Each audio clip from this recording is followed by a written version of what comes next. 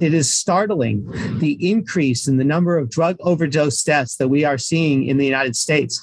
The CDC's most recent data show that more than 100,000 people died from an overdose death in the 12-month period ending 2021, and that's over a 28% increase from the year before.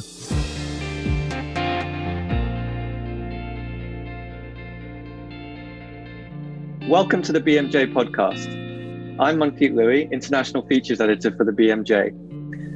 In previous episodes, we brought you in-depth interviews with some of the people who are shaping the world's response to the pandemic. And today, we have the latest in that series. I had the pleasure to speak to Admiral Rachel Levine, Assistant Secretary of Health in the US government. Admiral Levine trained as a paediatrician before becoming, firstly, the state of Pennsylvania's Physician General and the state's Secretary of Health.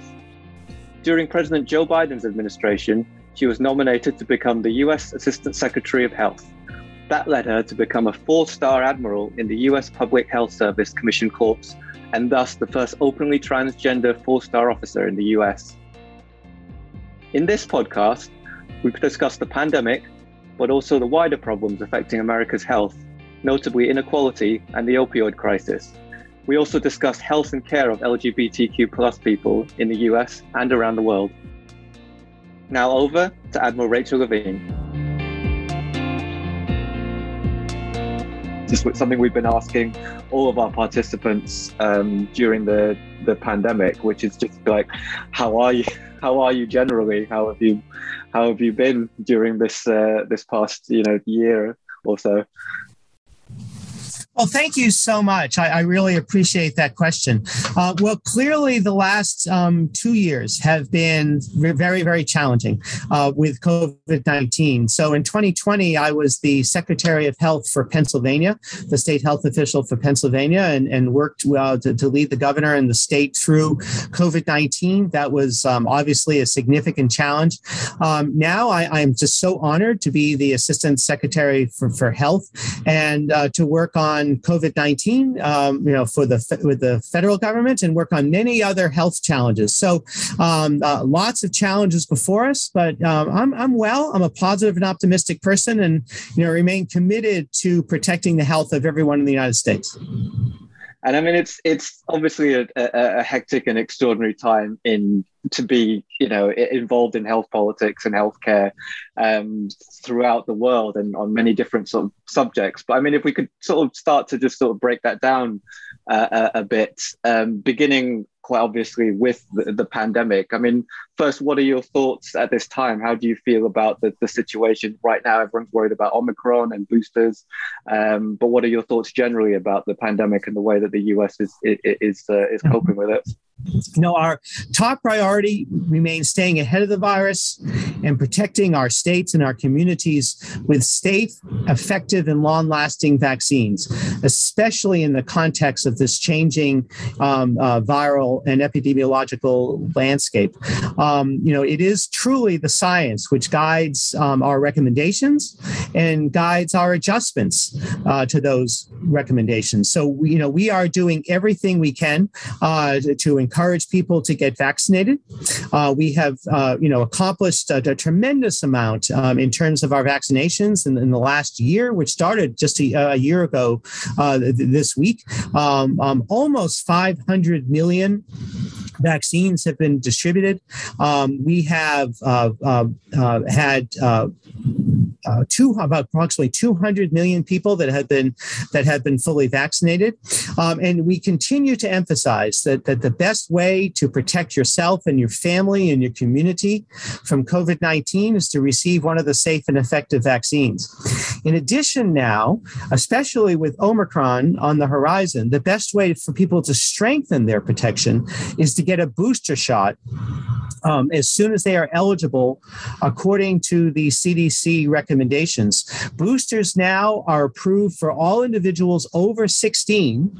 And for the Pfizer and Moderna vaccine, that's 6 months past their second shot. For the Johnson & Johnson vaccine, which is the one that I received, it's 2 months after their shot was given.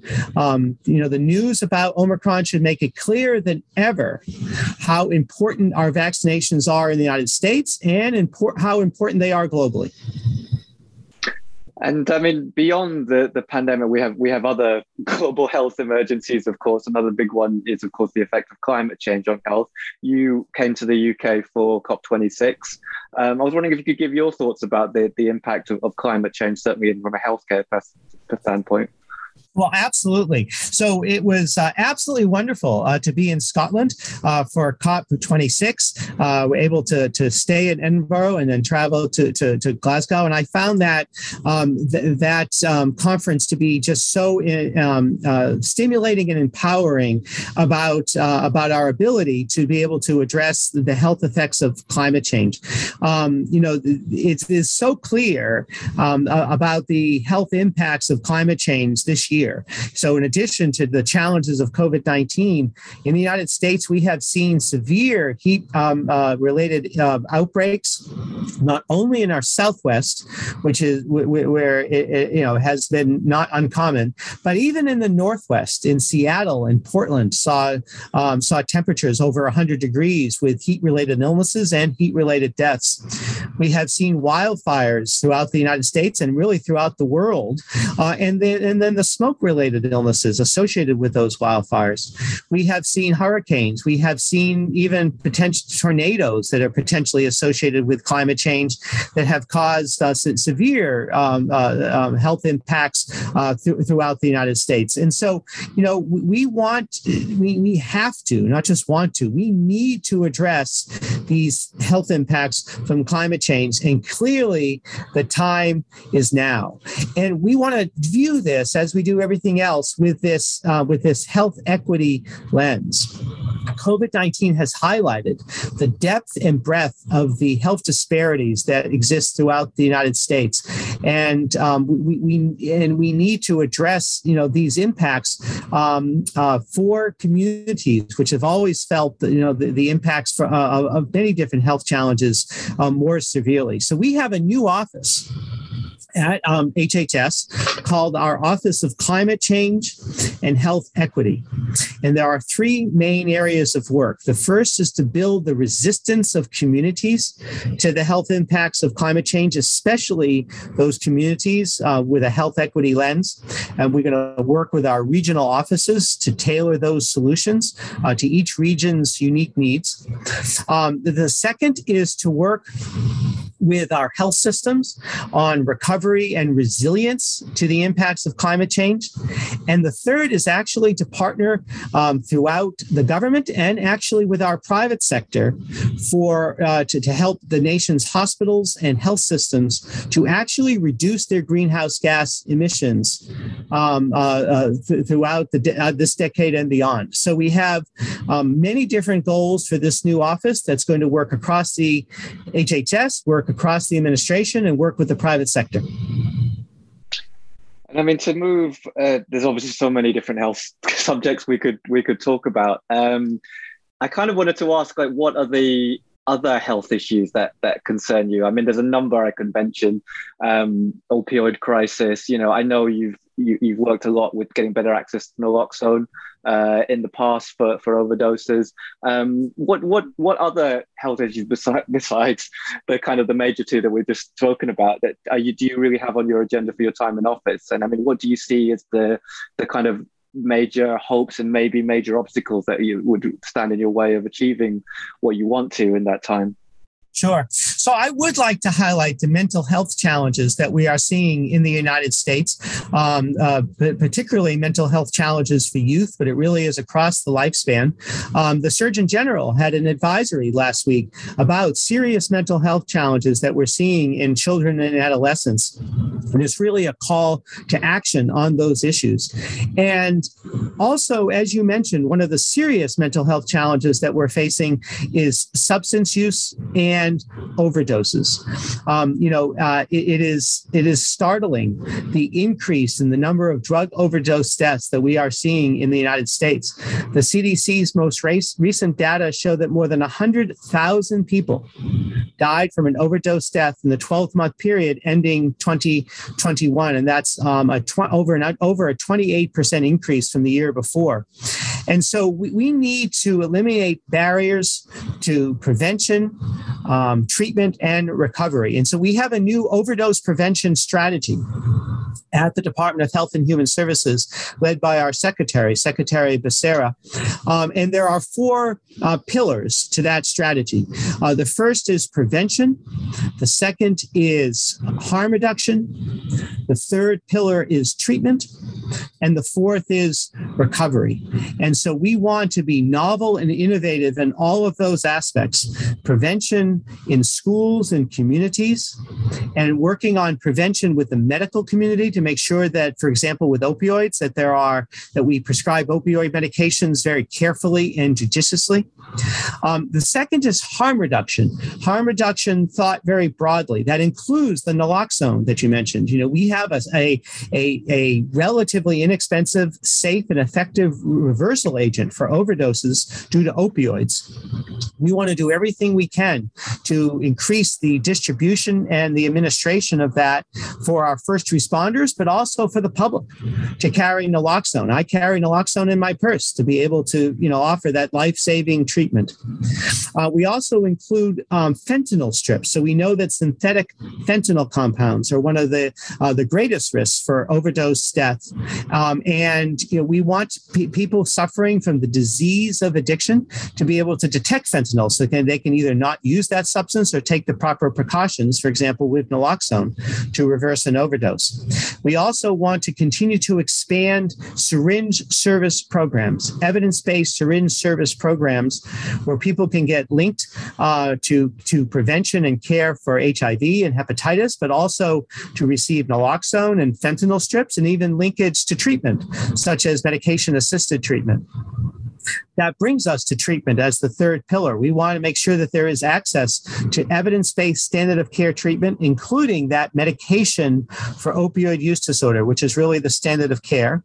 And then other treatments, for example, for methamphetamine addiction or for cocaine addiction. One behavioral treatment is contingency management treatment, which is novel and evidence-based. We want to make sure then, finally, that people have access to recovery services. And so we want to do this on with that strong health equity lens, with a evidence-based innovative approach, and working together across our department, across the administration, with local and state health departments, of course, also partnering with law enforcement and the DEA. We're going to work to be successful. That's a lot. That's a lot on your plate for That's a lot for the time of your thing. If I could just follow up a couple of the things that you mentioned, because they interestingly lead back to parts of your earlier in your career. I know that you worked a lot on mental health. You're obviously a paediatrician as well. I mean, do you feel like the mental health of the youth in particular has gotten a lot worse, certainly over the last couple of years with the pandemic, with lockdowns, with schools having different pressures, certainly with the pressures that are going on all around society? How does that compare with what you saw earlier on in your career? Well, we have seen many mental health challenges for children and adolescents. So you are correct. I'm a pediatrician and actually an adolescent medicine subspecialist. And so that integration between physical health issues and mental health issues is actually where I've worked for many, many years in academic medicine at Mount Sinai and at Penn State, and then continued that work in Pennsylvania. We are seeing an increase in the mental health challenges of our children and adolescents. And this has been clearly exacerbated by the COVID-19 pandemic in terms of illness and potentially death of loved ones, in terms of isolation, challenges with school, many different challenges that our youth faced. And then again, that was highlighted by our fantastic Surgeon General's advisory last week, which was really, a landmark advisory of emphasizing how challenging these is and then offering solutions. So we need to work across HHS, across the administration, really an all-hands-on deck approach, including, of course, our partners in the state and in the communities on this to prevent mental health challenges among youth, and then to offer treatment and recovery. And so to work with our youth and with their families, of course, to address this issue. Do you feel that the attitudes toward mental health have changed a lot in the years or the decades since you were last working on the front lines? I feel they have, but we still have work to do. We have to address the stigma associated with mental health conditions and the stigma associated with the disease of addiction. And we have to get past and really work through those health disparities, make sure that people have access to the best evidence-based treatment we can provide. And I mean, you also mentioned the crossover of many of these areas we've spoken about with HIV/AIDS. I know that's another area that you worked quite a lot on earlier in your career. Do you see lessons from what you saw there working on the front lines of medicine with what you are now seeing, both in terms of the pandemic and in terms of, as we saw about drug addiction, the opioid crisis and so on? Are there lessons that you can apply and that you're trying to apply in your time in office? Sure.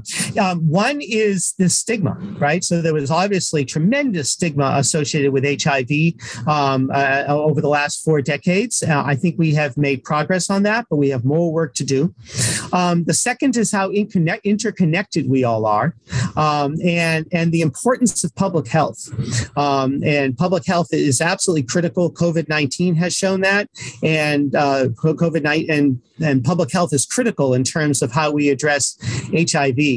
The final lesson is the critical importance of the social determinants of health. We have made so much progress medically in terms of HIV. We don't have a cure, but we have safe and effective and really pretty easily accessible treatments to treat people with HIV, so that it's like a chronic illness. We have the ability to have people be U equals U, which is undetectable equals untransmissible. And we have PrEP. We have a medicine that can prevent HIV.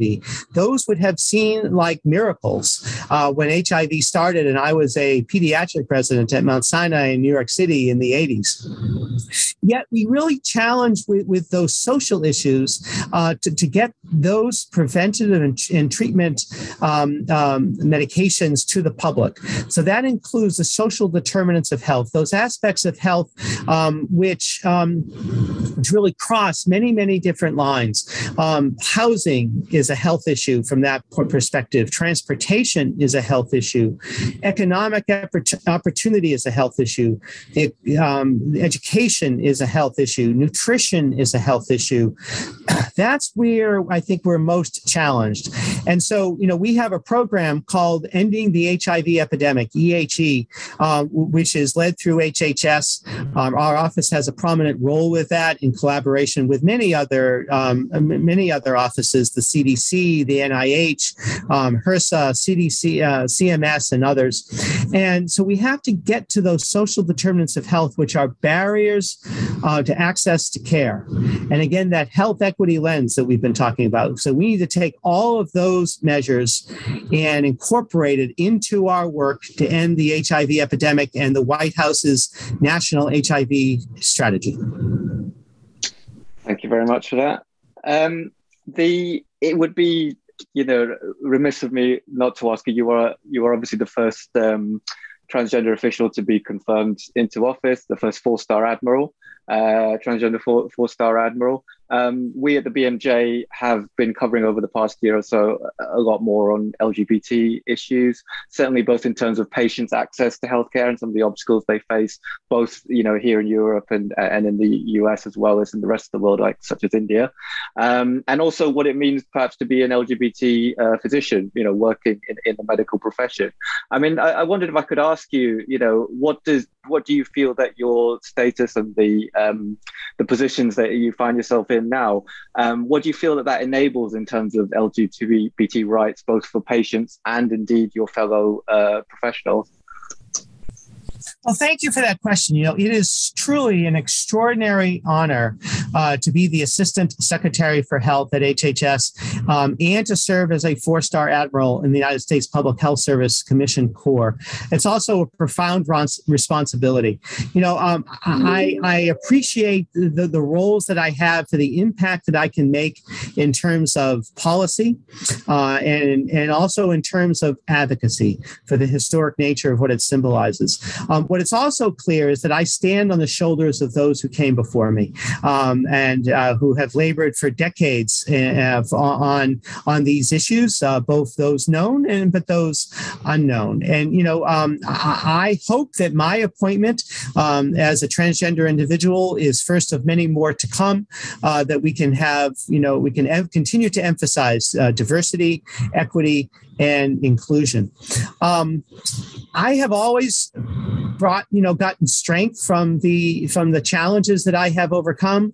I really try to bring compassion that I learned in my clinical training to all of the public health work that I bring.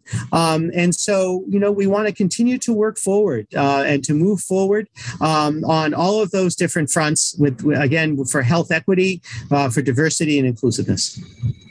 And my impression is that there's still quite a way to go. Obviously, we've made tremendous progress over the last few decades on these issues, but there's certainly in terms of acceptance, in terms of, like, as you say, complete equity, in terms of the number of individuals that we're seeing sort of coming through to the profession. Where do you see the US in terms of acceptance of LGBT doctors or indeed patients trying to get access to healthcare?